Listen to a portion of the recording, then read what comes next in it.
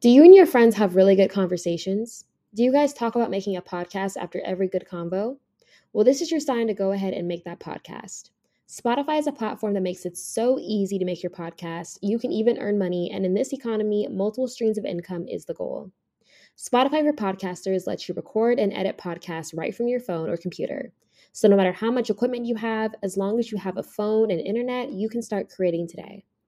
Once you start creating, you can distribute your podcast to Spotify and everywhere else podcasts are heard.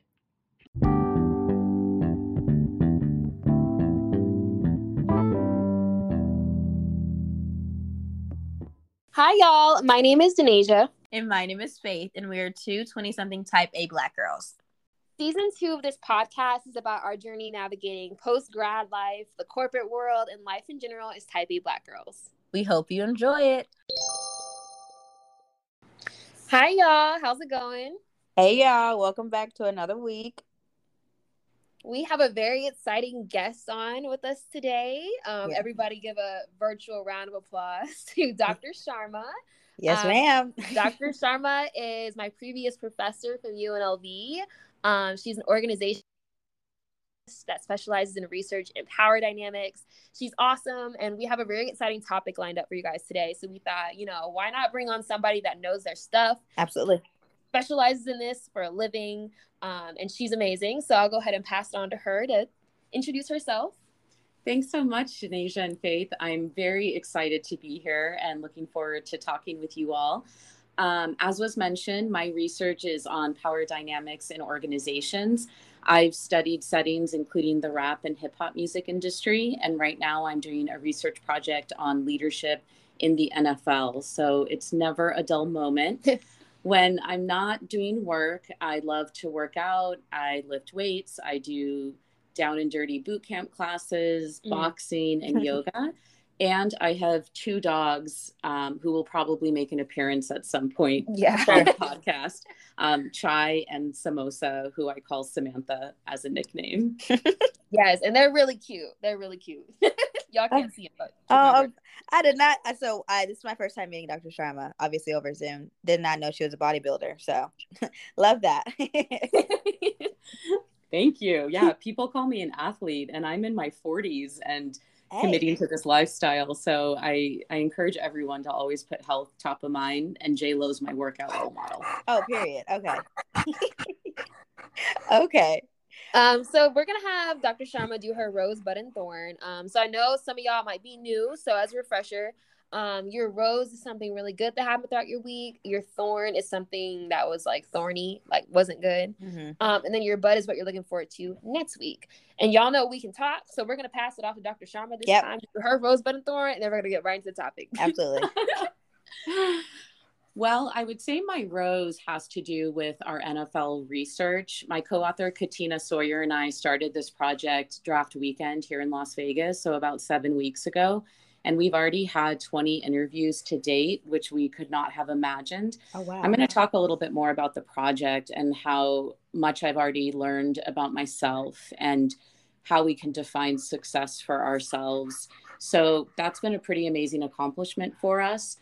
I would say my bud is that next week I'm taking a day to get a facial and a pedicure. Yes. I try to prioritize, self-care. Yeah. Oh my gosh, I need that. Yeah. Quiet time just to kind of let someone else take care of me and help me soothe myself. Mm-hmm. And then my thorn, I would say, is I struggle in saying no to social engagements. So I feel like as of late, I've been overcommitting myself. Yeah. And it means that my life is very fun and exciting and full. But I think this week has shown me it wouldn't hurt to slow down a little bit and to start telling people that I'm not up to hanging out, despite how appealing the invitations may be. Yeah, I see. Especially if they reach out in advance. I feel like the very type A in me is like, if they reach out in advance and it's in the calendar, I gotta go. Yeah. But then that week comes and you're like, ooh, can we reschedule? I definitely agree to that. Because I rescheduled a call 3 times this week. I'm like, can we do Monday? I'm not really feeling today. How about Tuesday? No, literally. On Wednesday? That's literally just adulthood, especially long distance friendships. No, honestly, yeah, our whole friendship is based on like long distance calls because we see each other maybe once a year, if that. That part. That. But okay, sorry, we can sidetrack. Yeah. But anyway, to introduce today's topic, we were thinking, and I think especially with things going on, there's like a lot of change happening this year. And like me and Dr. Sharma have talked about how so much of our life has just changed significantly over the past year. And there's been so many coincidences that have just reminded us that life is not a fairy tale. Yeah. And despite how much you might try to make it seem like it is one, I feel like real life will catch up to you at any point, and you can't really stop that from happening. Mm-hmm. And it's really up to you to determine how your life is going to play out and control your own happiness. Mm-hmm. So that's really what we wanted to touch on today. And I feel like it's really relatable for a lot of people listening, because even though people, especially on social media, it can get easy to feel like everyone has their life together, everyone's happy, everyone's thriving, but at the end of the day, everyone has their own struggles, whether or not they show it.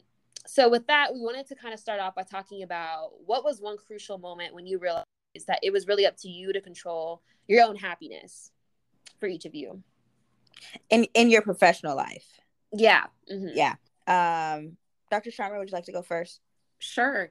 You know, something I talked with Denasia about is that when I was reaching out to mostly these guys I'm interviewing for my NFL research, I would contact on LinkedIn.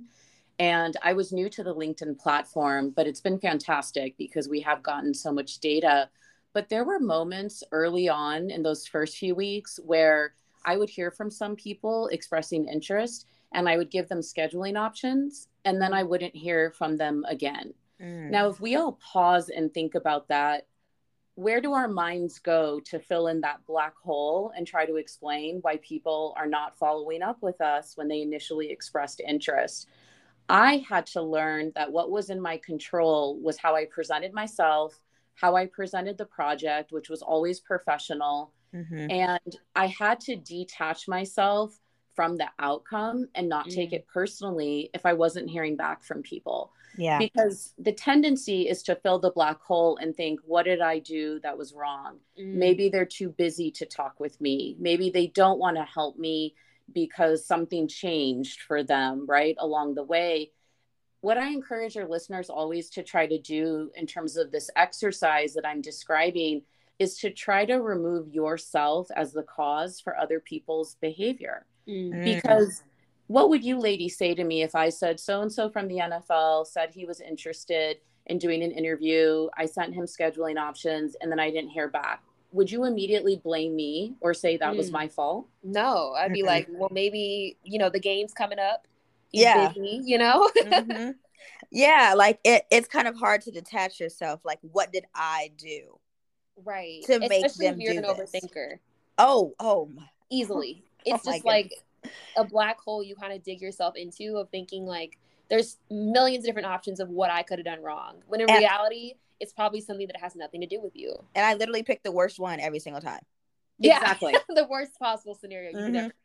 Yeah, exactly. And so I've had to learn to not internalize the lack of follow-up, but to externalize it, right? Like maybe there's something about their schedules or something about them that's precluding them from signing up for an interview time.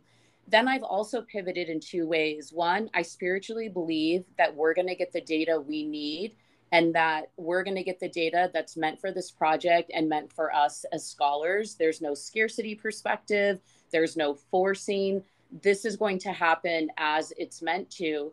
The other perspective I've adopted is I try to pay attention to who is responding. And I'm creative, I'm strategic, I'm persistent. It's like I've scattered a lot of breadcrumbs across LinkedIn, and then I see, where am I getting bites? I asked our director of communications for the business school to post it on the LinkedIn for the school. That has over 10,000 followers, that account. Oh, wow. And we're starting to get bites from that. I'm not putting all my eggs in one basket and hoping this one dude from X, Y, and Z team is going to hit me up. I'm trying to think expansively.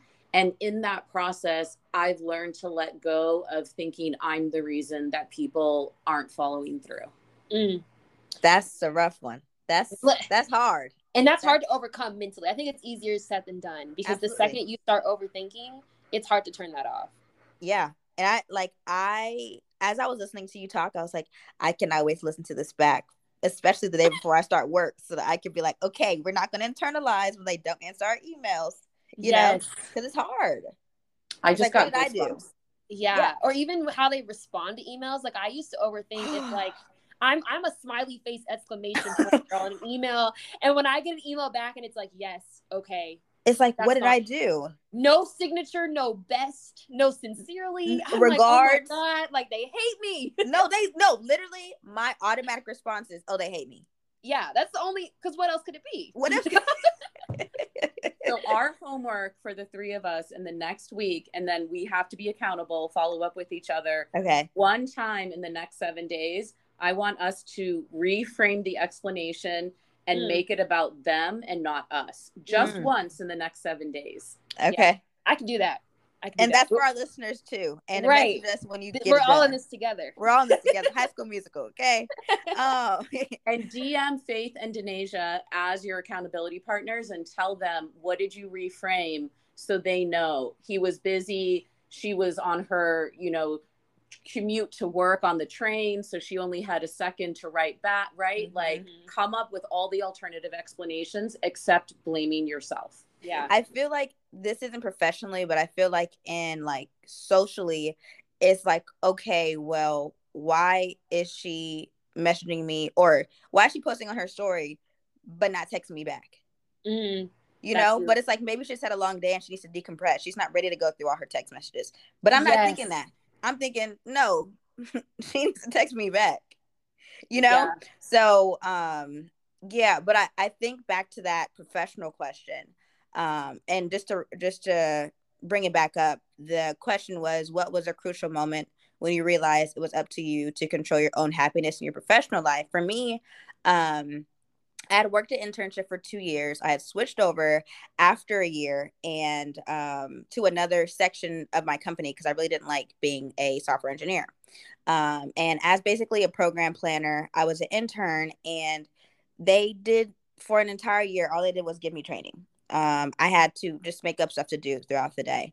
And one thing I've realized is I have intense, and there's pros and cons to this, intense main character energy, and I literally cannot be a side character in anybody's story, including at my job.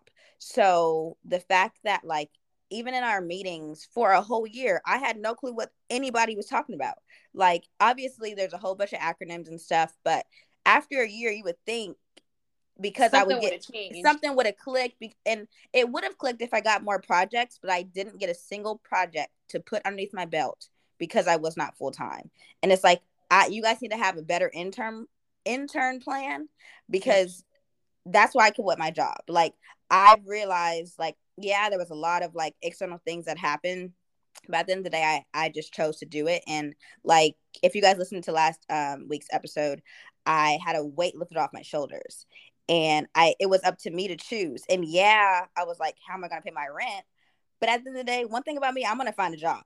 Make a way. At one point in the quarantine, I had 3 jobs. Like, I'm going to have a job. So it was basically me realizing I didn't have to stay at a job where they didn't give me work, and I was just waiting around for about a year for assignments / projects.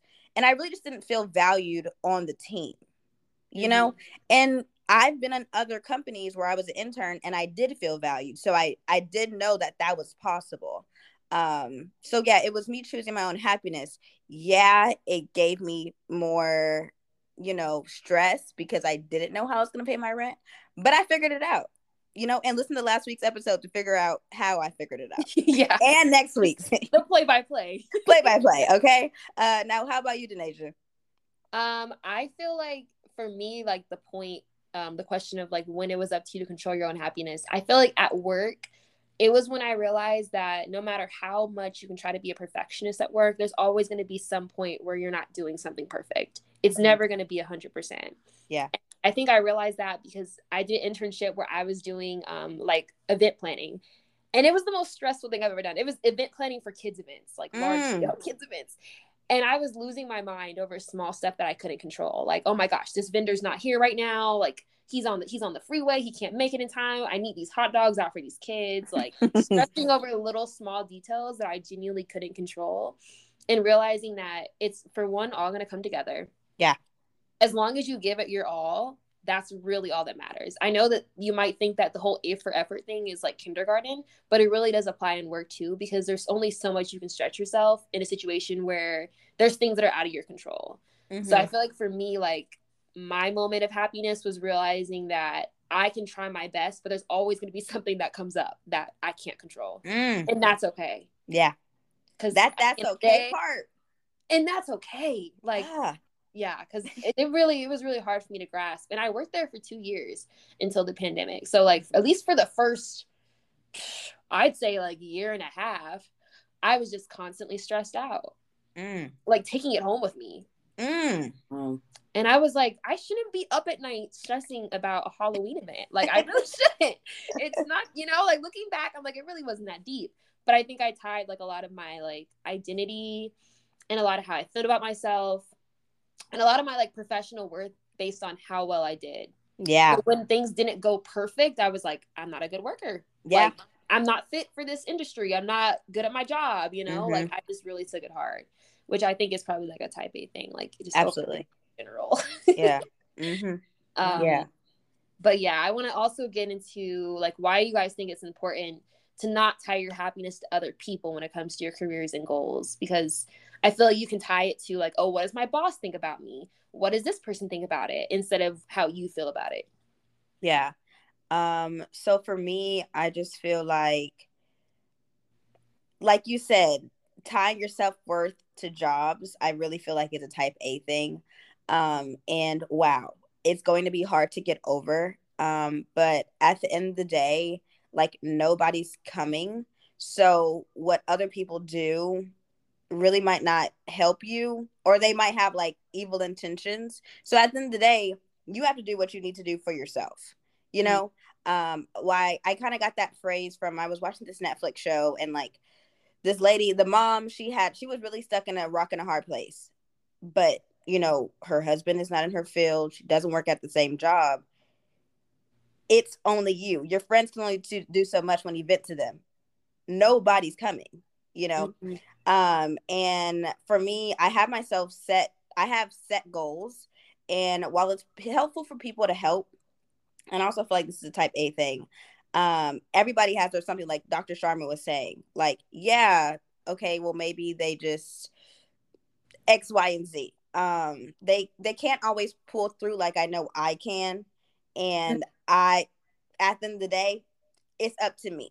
And I feel like this may be like a big sister thing, or maybe just a very independent thing, but I got me, and I have to figure it out at the end of the day for myself.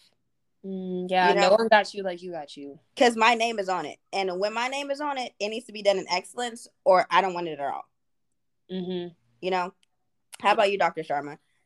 Yeah, I love all of this content.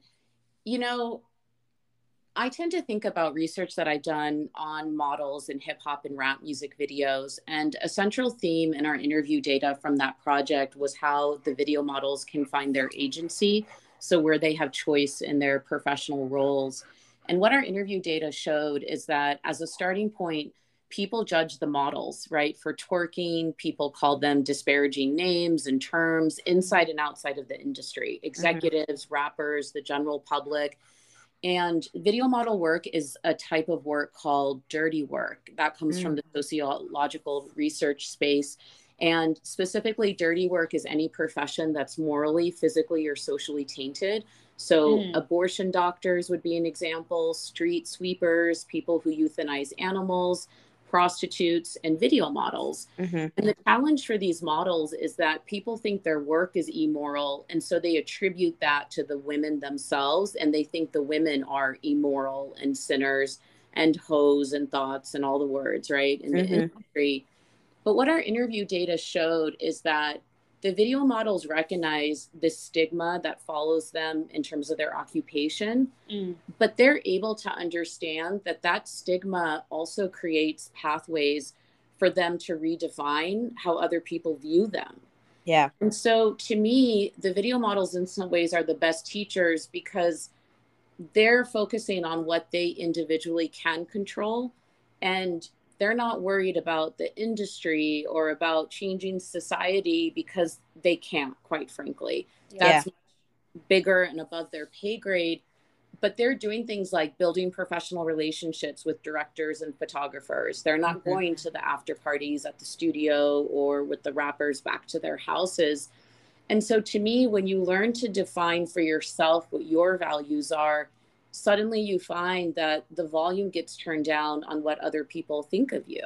Yeah. And that means you can feel more fulfilled, more happy, more worthy because of what you believe defines you, and not letting other people write that story. Yeah. That's the word. Not letting other people write that story. Ooh. That one's going to stick with me. That part. Okay. Who else is going to write it? Okay. What about you, moms? Yeah, like I agree with both of y'all. I feel like for me, I think the biggest thing is realizing that other people's expectations shouldn't dictate what you do. And I think especially like if you grew up in a family where like your parents really want the best for you, the people around you want the best for you, or you're like first generation student trying to go to grad school, first generation everything basically. That. And basically like you're the first in your family to really try to like do certain things. It can be really hard to kind of break out of those expectations that were originally set for you. And feel like, especially if you were already a high achieving student, like as a kid and stuff, like let's say you're in the gifted program. I think this is a huge thing that I've heard, like students being like, I was in the gifted program. I feel like from a very young age, I've set these expectations and other people have put what they feel like I should be doing on me. Yeah. So when I don't achieve that, it's like, oh, like this has been ingrained in me since I was like 8. Like it's kind of hard to break out of that mold, especially if like you're a student. But I also feel like in your professional life, at least, you can start tying your expectations and how you kind of look at your happiness to the people you look up to. And I think I've done this a lot too. Like, what does my boss think of me? What do they expect from me? And usually it's someone that I've been fortunate enough to not have like horrible bosses. So usually there are people that I like somewhat at least look up to and want to like, know what they think, and they've been good in their careers and I want to learn from them. So for me, like, I just have to remember that whatever their path is not my path, for one.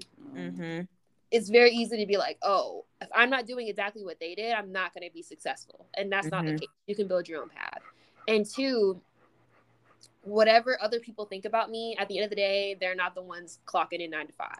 They're the ones doing this job. They're not the ones living this life. And if I'm living my life to please other people, like I'm never going to be satisfied. Yeah. And I think that really helped me like kind of separate work from my personal life too, and not like mix them and make it seem like if I'm not doing good at work and school, I'm now like a failure or like I can't be happy, because they're all separate circles. Like they don't have to be a Venn diagram. They can be their own separate thing. Like you can have power in your professional life and then, not in your personal life, or vice versa. So yeah, that really helped. And shout out to internships. Like I think internships, I did a lot during college. Like I was just trying everything because I was just like, I don't know what I like. And I think it really did help me like learn which fields are best for me and which fields I don't really want to work in. And that helped me like figure out my happiness too. Because if I'm not doing something I genuinely love or I at least somewhat enjoy, I'm going to start looking for other ways to get that. And it's going to come in like, basically, how do I phrase it? Like getting good positive feedback or something like that in the workplace. And those aren't exactly things that you should be striving for. You should just do your job and, do your best. But no, big facts. Yeah, it's a lot. This is a loaded topic. It is, especially with us, especially in the next 2 months, starting a whole new sector of our lives. Right. Like this is something we've been like a lot of people aim for getting into corporate. Like, okay, did elementary, did high school, did college. Now we got an offer. Now we have to move and start our jobs alone in a new city, like new state across the country. Right. With no book, no book, no thesaurus, nobody did this before us. It's really just your peers. You hopefully one of your peers is going through the same thing. Shout out to Denasia, because I'm like, girl, what we about to do? Like, No, literally. I'm like, oh my gosh, girl, we're really doing this. This like, is real. Like, I right. literally look 12. Like, what do I look like in a suit? Like, what? Right. I know, it feels like DECA all over again. We playing dress up in like professional clothes, hoping they know what we're doing. But there's no role plays. It's like we actually there's like a paycheck every 2 weeks. This is like real life. This is real, Right. So I just I really am glad that this topic is coming right before we all transfer into a new section of life, because wow, I cannot wait to re-listen to it and be like, girl, yeah, let's write that down. Like, yeah. And speaking of like the people in your life, I think that's a big point too. Like, outside of your professional life, or even within your professional, like, how do you guys make sure the people in your life are bringing you joy and uplifting you, as opposed to being people that are bringing in like negativity or drama or trying to tear you down? Oh, Dr. Sharma, you want to take this one first? Oh my gosh, I would love to. So I actually have a categorization technique I use. I will look at people, and after I interact with them, first of all, I will believe who they show me to be. I will not create a fantasy version of who I think they are. Mm-hmm. And then I bucket them as either chaos or non-chaos. And if they go into the chaos bucket, we don't interact. I will do everything I can to limit my communication with you, because I get overwhelmed by people who seem to be dramatic, who seem to be inconsistent, unreliable, who aren't professional, responsive. I mean, these are basic core values that should be common sense, but as we all know, not everyone in the work setting acts like that. It's why I'm employed, right? Like why I have a job. And so I literally will think, after I walk away from someone, how do I feel in my body? Do I feel tightness? Do I feel stress? When you made the decision to leave your job, Faith, you felt relief. It didn't buffer you from other realistic stresses, like how you're going to pay your bills, but your body still felt a release. Mm-hmm. And so that body sensation that I feel helps me bucket people as chaos or non-chaos. I will also tell you there's psychology research that suggests people who act chaotically often grew up in family structures where there was chaos. So that's familiar to them, and that's what they're recreating because it's what they know. I see. Wow.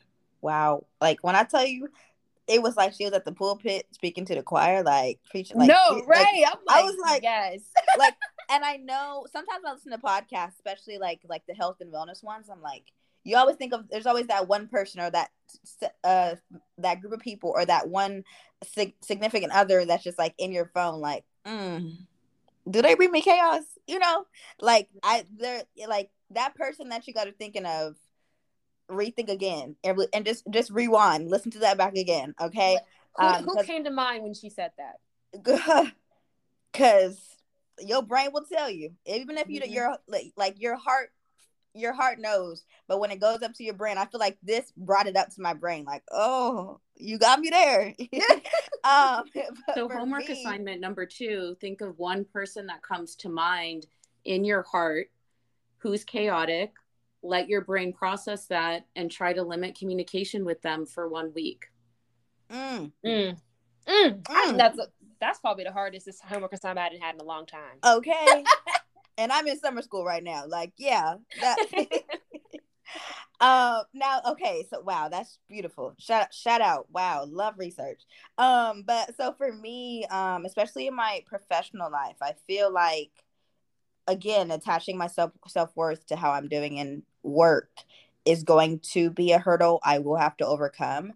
But for me, over the summer, for the past like few weeks that I just have kind of like been relaxing, I've been assessing, what do I want to do when I do get into work? And there's a few things. Like, for me, I've realized I want to assess every single month how each relationship is making me feel, from my manager to my coworkers to all of that. Like, are they making me feel uneasy? And what can I do to alleviate that? Do we need to hop on a one-on-one? Like, what do we need to do? A lot of people in my past team had been there for years. So it was like, you guys could literally be like my grandparents, So we had quite literally nothing in common, didn't really speak to me. It wasn't like, they didn't bring me chaos, but they also never talked to me. So I didn't even know if they could bring chaos or if they were chaotic. So in this upcoming season, having a monthly assessment will really help me analyze who is around me and for what reasons. And those reasons are really important, because I've realized not everybody is your friend. And if you've listened to honestly any of the, like, especially a season 1, I have a problem with calling everybody my friend and basically trying to mother a lot of people. Like, oh no, I got it. Like, kind of how Dr. Sharma said she gets invited to a lot of things and she's like, oh yeah, I can do that. Like, putting myself in way too many buckets and spreading myself way too thin. Like, girl, you got to breathe for yourself too. Right. You know? So I feel like this is definitely a hurdle I'm going to have to hop over. Not attaching myself worth to work, as well as why are you really in my life, and why it, especially in the professional setting, what do you want from me, and are your intentions pure? Because they're typically not. Yeah. No. Okay. And it's hard to realize that. It is. Yeah. Something else I would encourage you to reflect on, if you're comfortable with this, is take a beat and ask, what's the underlying reason the desire for mothering others comes from? And to make it even more provocative, mother yourself instead of others. I really feel like, and like, you would think like the way that I mother people, I think it's because I like to control things. And if I'm like, oh, I can help you with this, that's me adding control, a type of control in their lives from me. And I really do have a controlling problem, and it's come into my relationship too.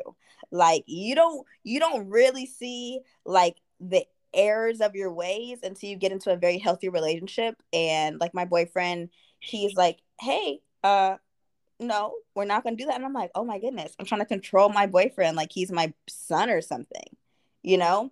So yeah, that was a very dive deep question, but it's because I am a very controlling person. And I feel like this is honestly a type A thing as well. This is like a very type, all the cons of being a type A are coming out. I mean, they can be pros, but a lot of times, like, especially growing up, it's cons. But yeah, I feel like it's just, I like to mother as well as control things. So that's kind of how I operate right now. It's bad. Once we get on insurance, we're going to therapy. But for right now, that is the deep dive into my brain at the moment. How about you, moms? For me, like, as a reminder of the question, like, what are ways you make sure people in life are bringing you joy? For me, it's really just trusting my gut, because I think a lot of times, like Dr. Sharma said, people tell you who they are pretty early on. They show you who they are in the very beginning. My problem is that I want to give 1,000 chances for them to prove me wrong. Listen, eyes closed, I don't see nothing right wrong. No, I can't read this red flag because I can't read. Like, that's really that part. So I just really want to start trusting my gut. And when I look back at like all of the relationships, friendships, everyone in my life that has not ended well, or we've ended up not being friends anymore, or something bad happened, or we just realized we're not meant to be in each other's lives, I look back and I can reflect on all the times where they showed me this was going to happen. Yes. That part. Me. They low-key wrote it out in front of my face. Here you go. Yeah. They said, girl, this ain't going to work. And I said, I can't read that. No, I can't. You know, so there's a lot of times where I feel like I genuinely try to see the best in everyone. And I think that ends up hurting me sometimes in the end, because I kind of fabricate the best sometimes. Even if it's a bad situation, I'll be like, no, they didn't mean that. Yeah. Or if they say something offensive, I'm like, man, maybe they had a bad day. Like, there's only so many chances you can give people when they already show you who they are, where you need to believe them at some point. And I think for me right now, I'm really proud because all the people that I think were in that chaos bucket are out of my life. Period.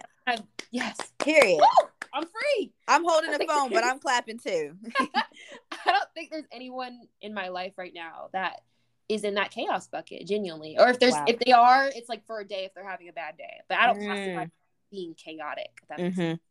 So I really want to make sure and work on myself too, to make sure I'm not in anybody's bucket, because I know that depending on things that are going on in my life, I can be very isolating. Like, I really separate myself from other people sometimes. Yeah. And Faith knows I can be bad at communicating sometimes when I'm that part.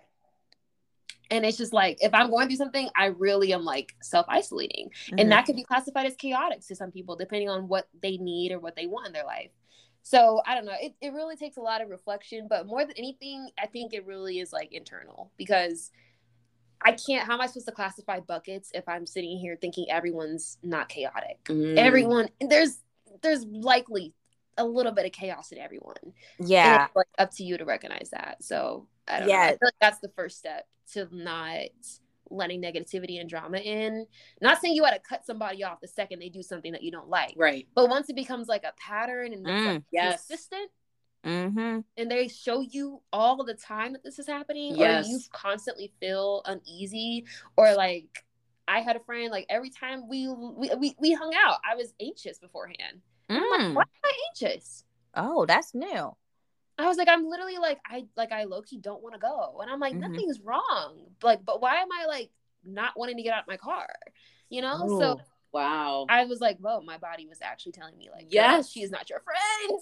But I didn't want to listen. I'm like, oh, girl, let me just make my stomach hurt. Like, I just need to pop a ibuprofen. Like, you know, like I'm just lying to my body. Like, girl, you're good.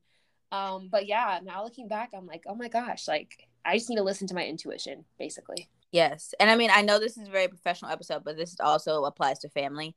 I feel like as we grow older, we kind of see with our adult eyes what's really going on in the family. And, you know, not that you have to cut everybody off, but there may be a few. And you know what family members I'm talking about. They already in your head right now as I'm talking. Yep. And back and to Denaja's point about how, like, you know, basically when me and Denaja like got like super, super close, I had never had a friend who texted badly. So like I was like, so I had internalized it like, dang, she literally hates me. Like she's taking like 7 hours to respond back to me. But also, like, girl, I literally am like going through it. But then again, I also feel like we became friends at like the height of the most stressful times in our lives. Oh, absolutely. And for me, I was like, the only outlet that came through was like me not being able to be on my phone all the time. Like, Faith knows my phone is constantly on D most of the time. Even Dr. Sharma, you saw my phone be on D. Because when I see notifications come in, I would get so overwhelmed, especially this past like semester. Yeah, I would get so overwhelmed, like I would be like panicked. And I was like, I literally cannot do it. And I had to tell Faith, like, and I feel like this is also making new friends as an adult. But we just got closer. And I literally, I think you're the first friend where I had to like externalize, like how Dr. Sharma was saying in the beginning of the episode. Like, it's not that she hates me. She is busy. Like, I don't think I've ever had a friend that's as busy or busier than me. And the way that she handles her busyness is by being on D&D. Yes, she might post Instagram story, but realistically, it's only a picture of food and then she's off of Instagram. Yeah, you know, no, literally. You know, so it don't be nothing else. It don't be nothing else except some sparkles and some food or a building. Like it's never nothing else. So yeah, Denaja definitely was the first friend that I had to have. Like I had to jump over an internal hurdle. Like she does not hate you. We literally have a call once or twice every single month. Like she loves you, but she's also busy and you've just never had a friend like this. So it was just a learning curve. Yeah. And brilliant. She's genuinely a horrible texter, y'all. That's what it is. I'm really trying to work on it. And the crazy part is like, it was the opposite for me because I've never had a friend that texts back as quick as Faith. Like, it was a learning curve for me too. I started feeling pressure. I was like, oh my God, dang, like she's texting back like seconds. I didn't even finish the sentence and she didn't read. I didn't even press send yet. So it was a learning curve for me because I was like, oh my gosh, like now I feel bad. Like, especially with like some of my other friends, like Peyton, for example, we will not text. Like, we don't text. So I genuinely didn't have to worry about that. Like, I would just be like, okay, we're going to have a call every month or every 2 weeks and we're Gucci, you know? Yeah, we're fine. Or I'll see them in person. But I realized that when you have relationships in your life, especially if they're long distance and you really want to nourish them, like I really suggest just scheduling out calls because it can be so hard to get caught up in texts. Like personally for me, like I am not a good texter because I'm an in-person type of girl. Like I want to see you. I want to hear you. Same. I want to react in person. So like me trying to text back is like, no, or I'll send a voice memo. And I'm like, no, like I can't just text this to you. There's like only so much a voice memo can do. Right. And I'm like, I can't even like talk about the tone of what I'm trying to say to you. Like I need to see eyebrows and teeth and like I need to see expression. That right. Don't no, like I can't just emphasize the message and go. Like I need to talk. So yeah.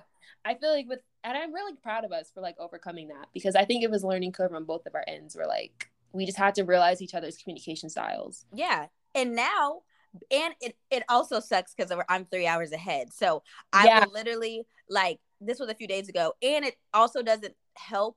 It's also another learning curve because we're like business partners. So, and my brain will be racing in the morning. So this was like an example. A few days ago, I was at the gym and I literally texted Denasia no less than 7 big messages. Like, I was like, boom, boom, boom. But I know that when Denasia can get to it, she's going to get to it. She's not ignoring me. And that is also a learning curve, because I'm quick to be like, oh my gosh, they're ignoring me. But like, no, that's very high school of me. Like, no, Denasia is also asleep. It's 4 a.m. It was 5 a.m. I remember I literally woke up because I was already like having a bad sleep. And I remember I woke up and I just saw like 8 messages and I thought something was wrong. And I looked and it was all podcast stuff. I was like, girl, I gotta see this at 8 a.m. I can't right now. The sun ain't even up. Oh my gosh. But sorry. Yeah. Y'all get it. Y'all get it. But to talking point number 5, let's talk about how we can be the best actress in crafting the story of your professional life rather than waiting to be rescued or hoping others will be your happy ending. You are and make your own happy ending. Denasia's gone last every single time. So Denasia, do you want to bring this in? Yeah. For me, this is really fitting of a question because I don't know if it's just like main character syndrome that we both obviously suffer from. Mm-hmm. I've always seen my life as like a TV show. Like when bad things happen, I'd be like, this is just that point in the season where something bad happens. I love it. Like, like the character just got to go through this to get to the other side. Like this is just something I got to go through. Mm-hmm. So I've always kind of like visualize my life like that, where I think of myself in a movie or a TV show and I kind of look at things from the outside, like a third perspective. And I think that's really helped me because it's shown me that regardless of what happens, what's meant to be will happen. And I think for me, being like the actress in my own story and crafting my own story has meant that, I can plan as much as I want. I'm very I always got a plan. I always got, my 5-year goal, very, like very goal oriented. But at the end of the day, what's meant to be is going to happen. There's only a certain extent of things I can control. And besides, outside of that, I can't stress about it. Because once I've done everything that I can to make my goals, my dreams, whatever you want to list out happen, after that point, it's above me now. Yeah. I can't stress about things that I have no control over. And I think that is like the epitome of a happy ending. And also, growing up, like I would always be like, oh, what do people are like, oh, what do you want to do? Like, when you're later in life, like, how do you want to be? What do you want your life to look like? And I'd always be like, oh, I just want to be happy. And that'd be my go-to answer. And I think like this past year, I realized that like happiness is like a fleeting emotion. Like you can be happy and then be sad in the next moment. Yeah. It's hard to be like, I just want to be happy because it's an emotion. I want to be content. I want to be satisfied. I want to, live the life that I want to find fulfillment in. But to just say happiness is a very broad thing. And you might think, oh, like I have everything together, but I feel sad. That doesn't mean that you have failed at life.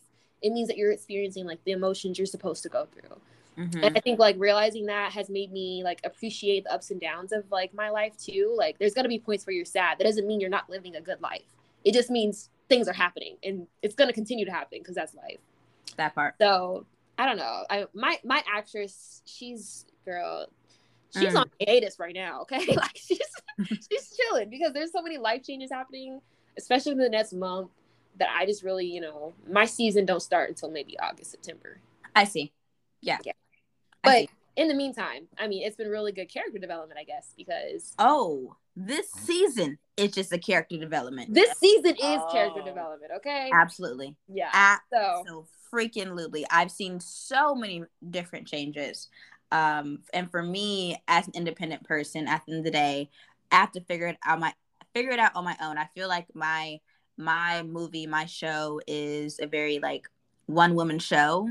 And sometimes a one person will come in and help. I also do feel like, again, not attaching my self-worth to my work will be a bit harder, especially when like they have really good incentives, aka becoming remote after a year, and like not having, okay, so if I do this work goal, I can give myself this incentive, instead of doing like, okay, if I do this life goal, like not making everything centered around work, I feel like will help me a lot, because a lot of my self-worth has been tied to high school achievements, college achievements. I literally am the school sister. My sister, other sister does hair, my other sister does track. Everything, like every goal, every medal, every trophy has been because of my brain. So now I have to reroute it to be like, rewire it like, hey, no, like, I need you to appreciate. And I feel like this is going to be the best thing for me, is to, and has been since I moved to North Carolina, appreciating where I'm at. Because a month ago, I was like, oh my gosh, I got to figure out how to get to North Carolina and pay my first month's rent. You're here. Like, appreciate that. And I've realized and I feel like this may be a thing for Denasia as well. We don't really appreciate the small things. It's very like, okay, big goal done. What's the next big goal? Right. Like, for example, we've been hitting a lot of like little milestones, like for the podcast. We built this from the ground up. Like, it's just us. There's no team. It's literally just us.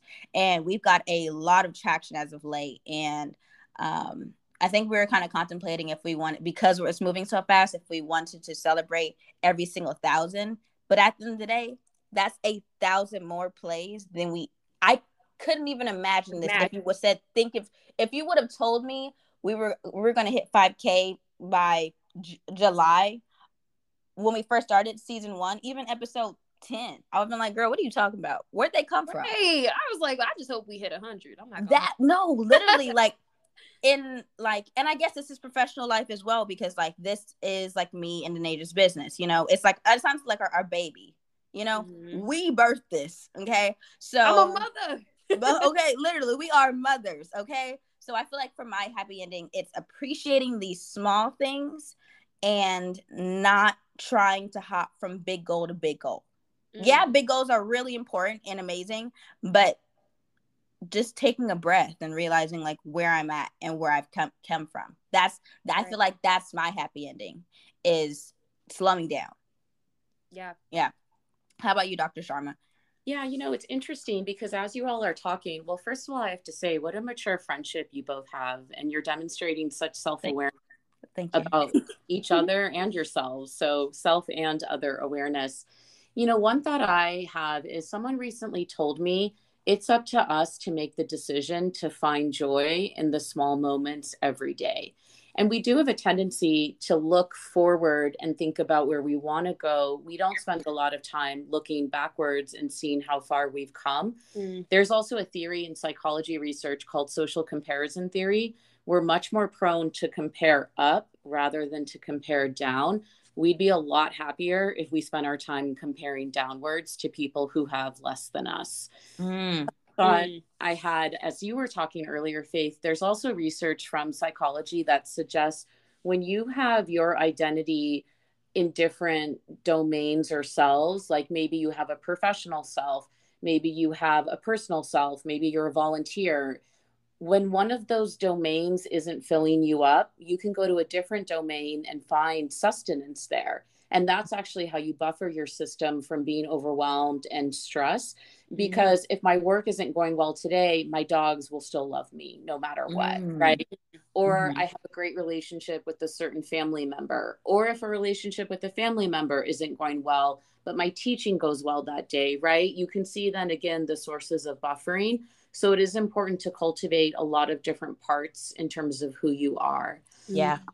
With regard to this question, the title of this podcast, Life is Not a Fairy Tale, it just stands out to me because I do think that society socializes us to be rescued and that people will come in and make our life better.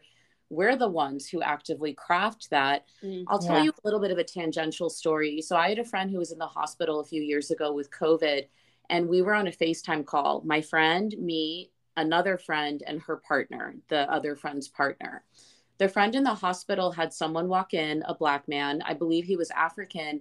He started talking to me for 10 minutes, asking all these intellectually thoughtful questions about my video model research. And I immediately was like, is this guy the doctor? Like, he's asking me questions that are of the caliber of my professor colleagues. At the end of the 10 minutes, he leans into the camera and says, and I quote, "Men don't like smart women." That's Girl, all of us were shocked. And of course, my friend who was in the hospital room turned on this guy who ended up being his nurse and ripped him apart. My friend whose partner was on the call leaned in and said, "Smart women don't like dumb men." Got me there. And don't. However, let me tell you where this got more interesting. A few months ago, I was hanging out with a friend of mine, a Black man, and I was sharing this story, and he turns to me and says, "My cousin is general counsel of one of the properties here in Las Vegas. So one of the most powerful men on the strip, also Black. My cousin told me, marry someone smarter than you." That's I just got goosebumps. Yeah. The contrast between those two statements is crazy. Insane. And I could have been a victim in the first story, and it was devastating, to be quite honest. And of course, I internalized that. And then I thought of every negative narrative about what educated women deal with and all the biases against, I mean, my head just was spinning. But then when my friend said this to me recently, I was like, well, which man would I want to partner with? Duh, his cousin, right? Absolutely. Like the man who's woke enough to know that you marry someone smarter than you.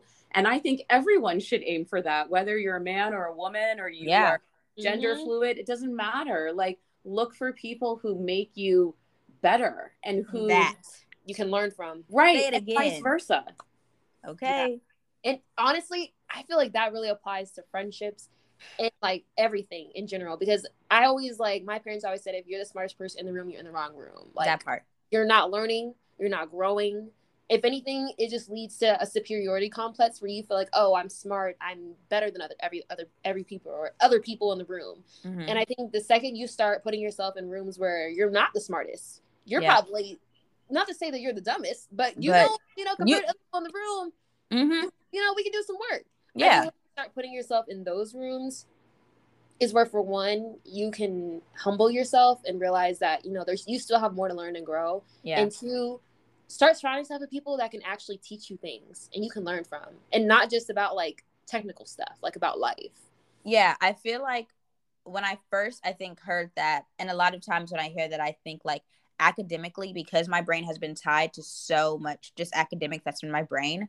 But now that I think about it, like, no, if somebody's smarter than you emotionally, has more emotional intellect than you, can maybe they're really good at, I don't know, fixing cars. Like it doesn't always have to be like intellectually. It can literally be in every single facet of life, and that's why I'm really loving the friends that I have, because they all can teach me something. They're all very spread out in their different fields. And I feel like also having friends in different fields is great, because sometimes especially academically in high school and college, I would compare myself to people that were in the same field as me. And to alleviate this, having friends that weren't in the same field is like, okay, well, realistically, I can't really be jealous of her, because I'm not trying to be a fashion editor, like that's not my lane it's at like all. Apples and oranges. So what can I learn from her and what can she learn from me? And that's why I really value my relationship with Denasia, because we're both girlies in STEM. But like Denasia is so freaking smart. Like she teaches me things, and I'm like, girl, that's good. Where you me too. Girl, where you get that from? No, I learned a lot of like, I feel like emotional intelligence from Faith, because she be really teaching me how to like feelings low key, like the way that you act in your other relationships and the way you display that, and like your like upfrontness and honesty Like, it forces me to be more honest with myself, because you're very like transparent. You're just like, no, no, like I feel that way because of this. Yeah. I'm like, yeah, like low key, I feel that way too. I just don't realize it, you know? Yeah. And I feel like, also to your point, like Dr. Sharma and I were talking about football, and I'm not really a football girl. I'm not really a football girl, but I was talking about how, like, when it comes to people and stereotypes and like different types of intelligence, like people always categorize football players as like, oh, dumb jocks, or they don't know what they're doing, or oh, they're only on the field and that's it, and they're dumb, But if you've ever looked at football plays, or you've ever just tried to understand the game in more depth from like a high level perspective, that stuff is hard. There's a lot of critical thinking that goes into being like a high level football player, and that's just a different form of intelligence. Now, granted, they're not like in a boardroom making financial decisions, or like doing intense research, or in some lab. It's still a form of intelligence. It's just one that like you may not be familiar with, but everyone has their own types of ways that they're smart. It's not all linear. Woo, that part. That part. And I definitely had to learn that, because especially being in college, I feel like sometimes you can get like superiority complex unless you surround yourself with people that are different than you. And for the first 2 years I didn't. So I had like I had an engineering superiority complex, which is the worst one ever. It's so disgusting and ugly. And I was like, oh, you didn't go to college? But now I'm like, oh, you didn't go to college? Girl, you saving money. Okay, what you doing? You got a trade? Oh, you went to cosmetology school in high school? And I feel like my sister definitely opened my eyes to there are different paths that aren't college, because my brain was so academically aligned, that was the only lane for me. Now my sister, she's dabbled in college. She's like, so I can say I got a certificate, but she don't need college to do my hair real well. Like, we all have our own lanes, and I feel like staying in your own lane, but also learning from other lanes is an extremely important skill that I'm glad I finally have gained. Because wow, that complex was so just deteriorating to honestly probably everybody around me that weren't engineers.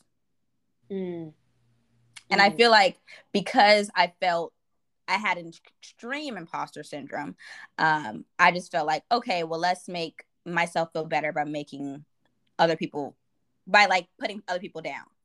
And that, like, oof, freshman, sophomore faith, like, girl, that was ugly. So STEM, and I feel like in STEM, it's really hard.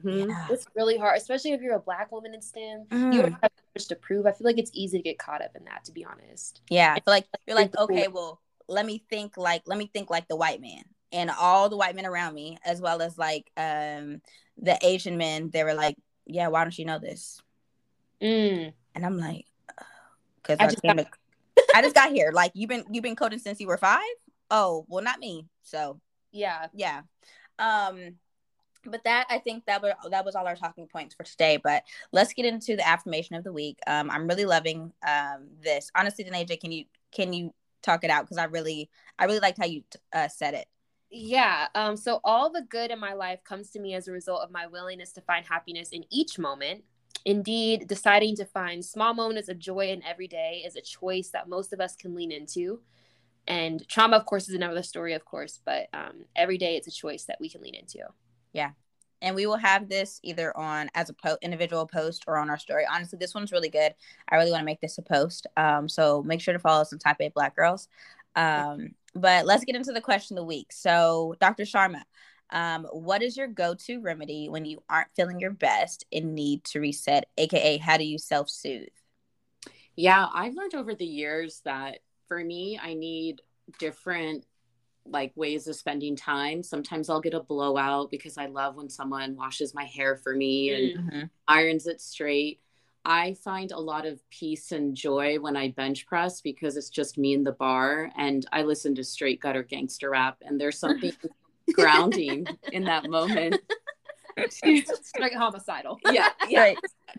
I skip all the bitches and hoes songs, which sometimes gets complicated when I'm trying to do weights. Yeah, because I'm like, skip ESTG 42 Doug, you know who you are. But that space with the bar, it's fascinating to me. One of my yoga teachers said it's because you have to pay attention, because if you don't, you can hurt yourself. And so I put my phone on do not disturb, and it's just 30 minutes of just pure calming time.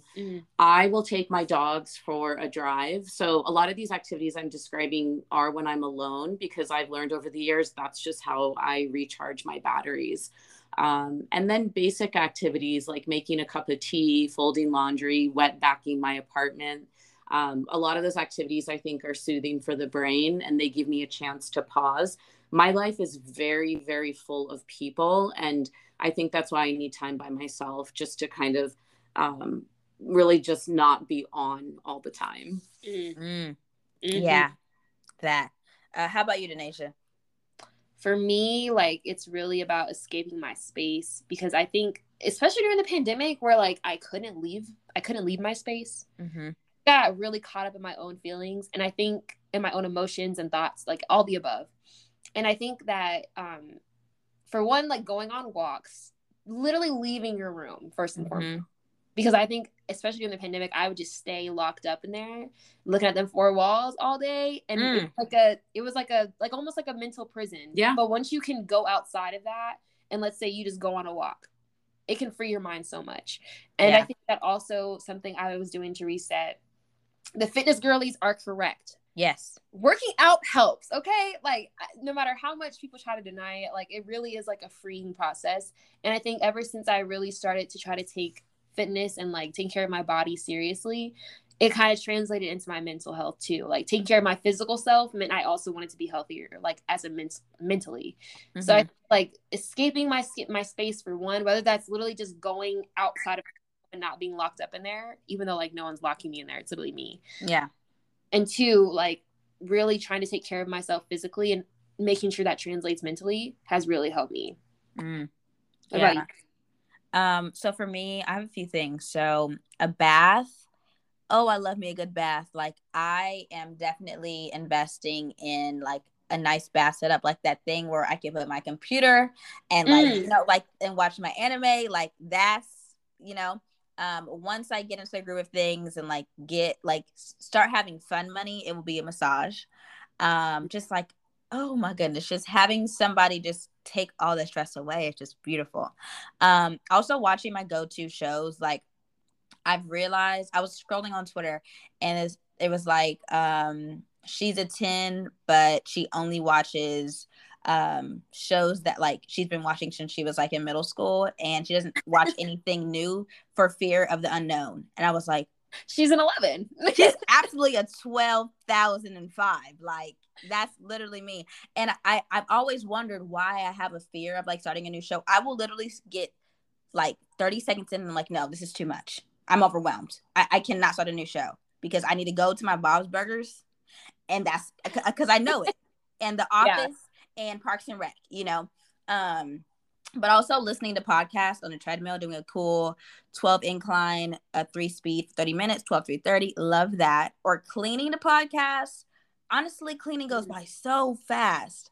As well as I had a lot on my plate because I procrastinated and I had a lot of homework due. And the only thing that got me through it was making banana bread when I got back home. I love a good Pinterest meal or a Pinterest recipe. Chopping up vegetables. I made some jambalaya. Granted, I put way too many red pepper flakes, so literally it burns my mouth every single time I eat it. But we don't waste around here. And also, it's good. You know? It's and good. That'll do it. That'll do it. And making a Pinterest meal and it turning out good is probably one of the best feelings I've ever had as a 20-year-old. But that was kind of for me. But I know, I think either Dr. Sharma or Dr. Denasia wrote this down. But to these things that we do to self-soothe, I want you guys to think back to the last time you did this, and take good notes on what strategies worked and didn't. Because maybe you feel like taking a swim in the pool is like relaxing to you, but that could be overwhelming if there's kids around. So I like definitely take a beat. Like, did this actually work for me? As well as this becomes an evolving toolkit of life skills you are curating for you and how you develop resilience. Because everybody's going through life. Things are going to get hit at you. And honestly, undergrad obviously is a whole thing in and of itself, but after undergrad, life comes at you fast. Okay. And you have to figure out how to become resilient. And I feel like finding ways to relax, you know, is super freaking important. And for me, I feel like I'm always on 10. I'm way too serious for my own good. And it's like, girl, relax, calm down. It was never that deep. It was never. It was never. And I feel like that's definitely a type thing. And I feel like, you know, we come into this world. Signing up for life means signing up for pain, because that is part of the human experience, unfortunately.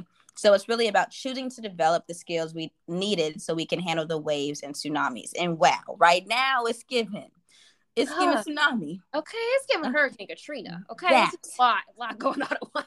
Natural disaster level. Yes, like we're up here. Okay, we got all the earthquakes. It's an 8. Yeah. But and, I would add that all of the tactics we've shared, they're really aimed at trying to regulate your nervous system. So a lot of what we're describing involves touch and different sensory experiences, whether it's walking or bathing or wet backing. And so I encourage everyone listening, pay attention to if your nervous system is regulated, if you feel soothed, if you feel like you can exhale, and then remember that as a strategy for the next time. Yeah. And also when it comes to like how putting people in different buckets and chaos, and like if they're chaotic or not chaotic, I think part of the way that you can make sure you're not chaotic is just by taking care of yourself first before you interact with other people. Because I think when I'm really stressed out, or like something is bad's happening in my life, or I'm just really going through it, for me, I don't want to be around other people, because I'm like, I'm going to take it out on them. Yeah. And that just makes you more chaotic. Yeah. You have to go to like your toolkit, essentially, like what works for you, what makes you not stressed out, what can at least take that stress from like a 10 to maybe like an 8.5. Exactly. And just slowly start knocking down those little ticks. And I think once you do that, it'll make you a much more enjoyable person to be around, for one, and around yourself. Like you won't feel so tight, like waking up stressed. Because there's I've like woken up stressed, and I'm like, girl, the day just started. Like we need to calm down. So whether that's meditation as well, meditation's a good one. I think those are really good tips. Yeah. Mom, can you let them know where they can find the link where they can submit their questions? If anything resonated with you and you don't want to individually DM us or DM Type A Black Girls, I think it's in our link tree, correct? Yeah, we have a link in our link tree. It's called Free Suggestion Box. You can go on there and it's completely anonymous. You can write whatever. I mean, don't send us no crazy, like no facts. Not whatever. But if if you need any situations you want advice on, or you just want to talk to us or get feedback, that's completely anonymous. And I don't think there's a word count either. So you can type as much as you want. And if you just want to vent, go ahead. That's always open, and always a way you can talk to us if you don't want to talk to us directly through DM. But other than that, our DMs are always open. And we really want to get to know you guys and get feedback. So yeah. And feel free to, if you've really been enjoying our content, feel free to give us a rating on Apple Podcasts and Spotify. We really love seeing that number jump up. I think it went from 17 to 35 the last time I looked, and I was like, wow. People list 35. No, for like y'all want to hear us talk? That's insane. Right. So yeah, we honestly thank you so much, Dr. Sharma. The only other time I've like kind of interacted with Dr. Sharma is her giving us when we went to Miami, Denasia had given me a shirt. She's like, "Oh, Dr. Sharma gave you." I was like, "Girl, what?" She gave us this shirt. Money bag, yo shirt. Straight from the stage. And I was like, period. I was like, Faith, like we meant to take a picture too, but literally Miami was so crazy. It wasn't. No, so I was thinking as she was talking, I was like, okay, well, I can take a picture and we can just have a slide deck. Yeah, we might have to still do that. We're just gonna edit ourselves together. Yeah, that part. Yeah. But thank you so much again to Dr. Sharma for providing all your insight, like just so much wisdom. I feel like was in this episode. Facts. We really spilled some gems. I'm excited. I'm excited for the sound bites. We honestly might need to have like a slide deck of sound bites. No, for real. Honestly, there's some really good ones in here. That part. And of course, like we'll drop Dr. Sharma's Instagram and also her websites where you can read about what she does day to day, her research on power, all the above, if you're more interested in this topic. And yeah, That's Yeah. our week, guys. Yay. Thank you Yeah. guys so much for Thank listening. you. We love y'all. We'll see y'all next week. Bye. Bye.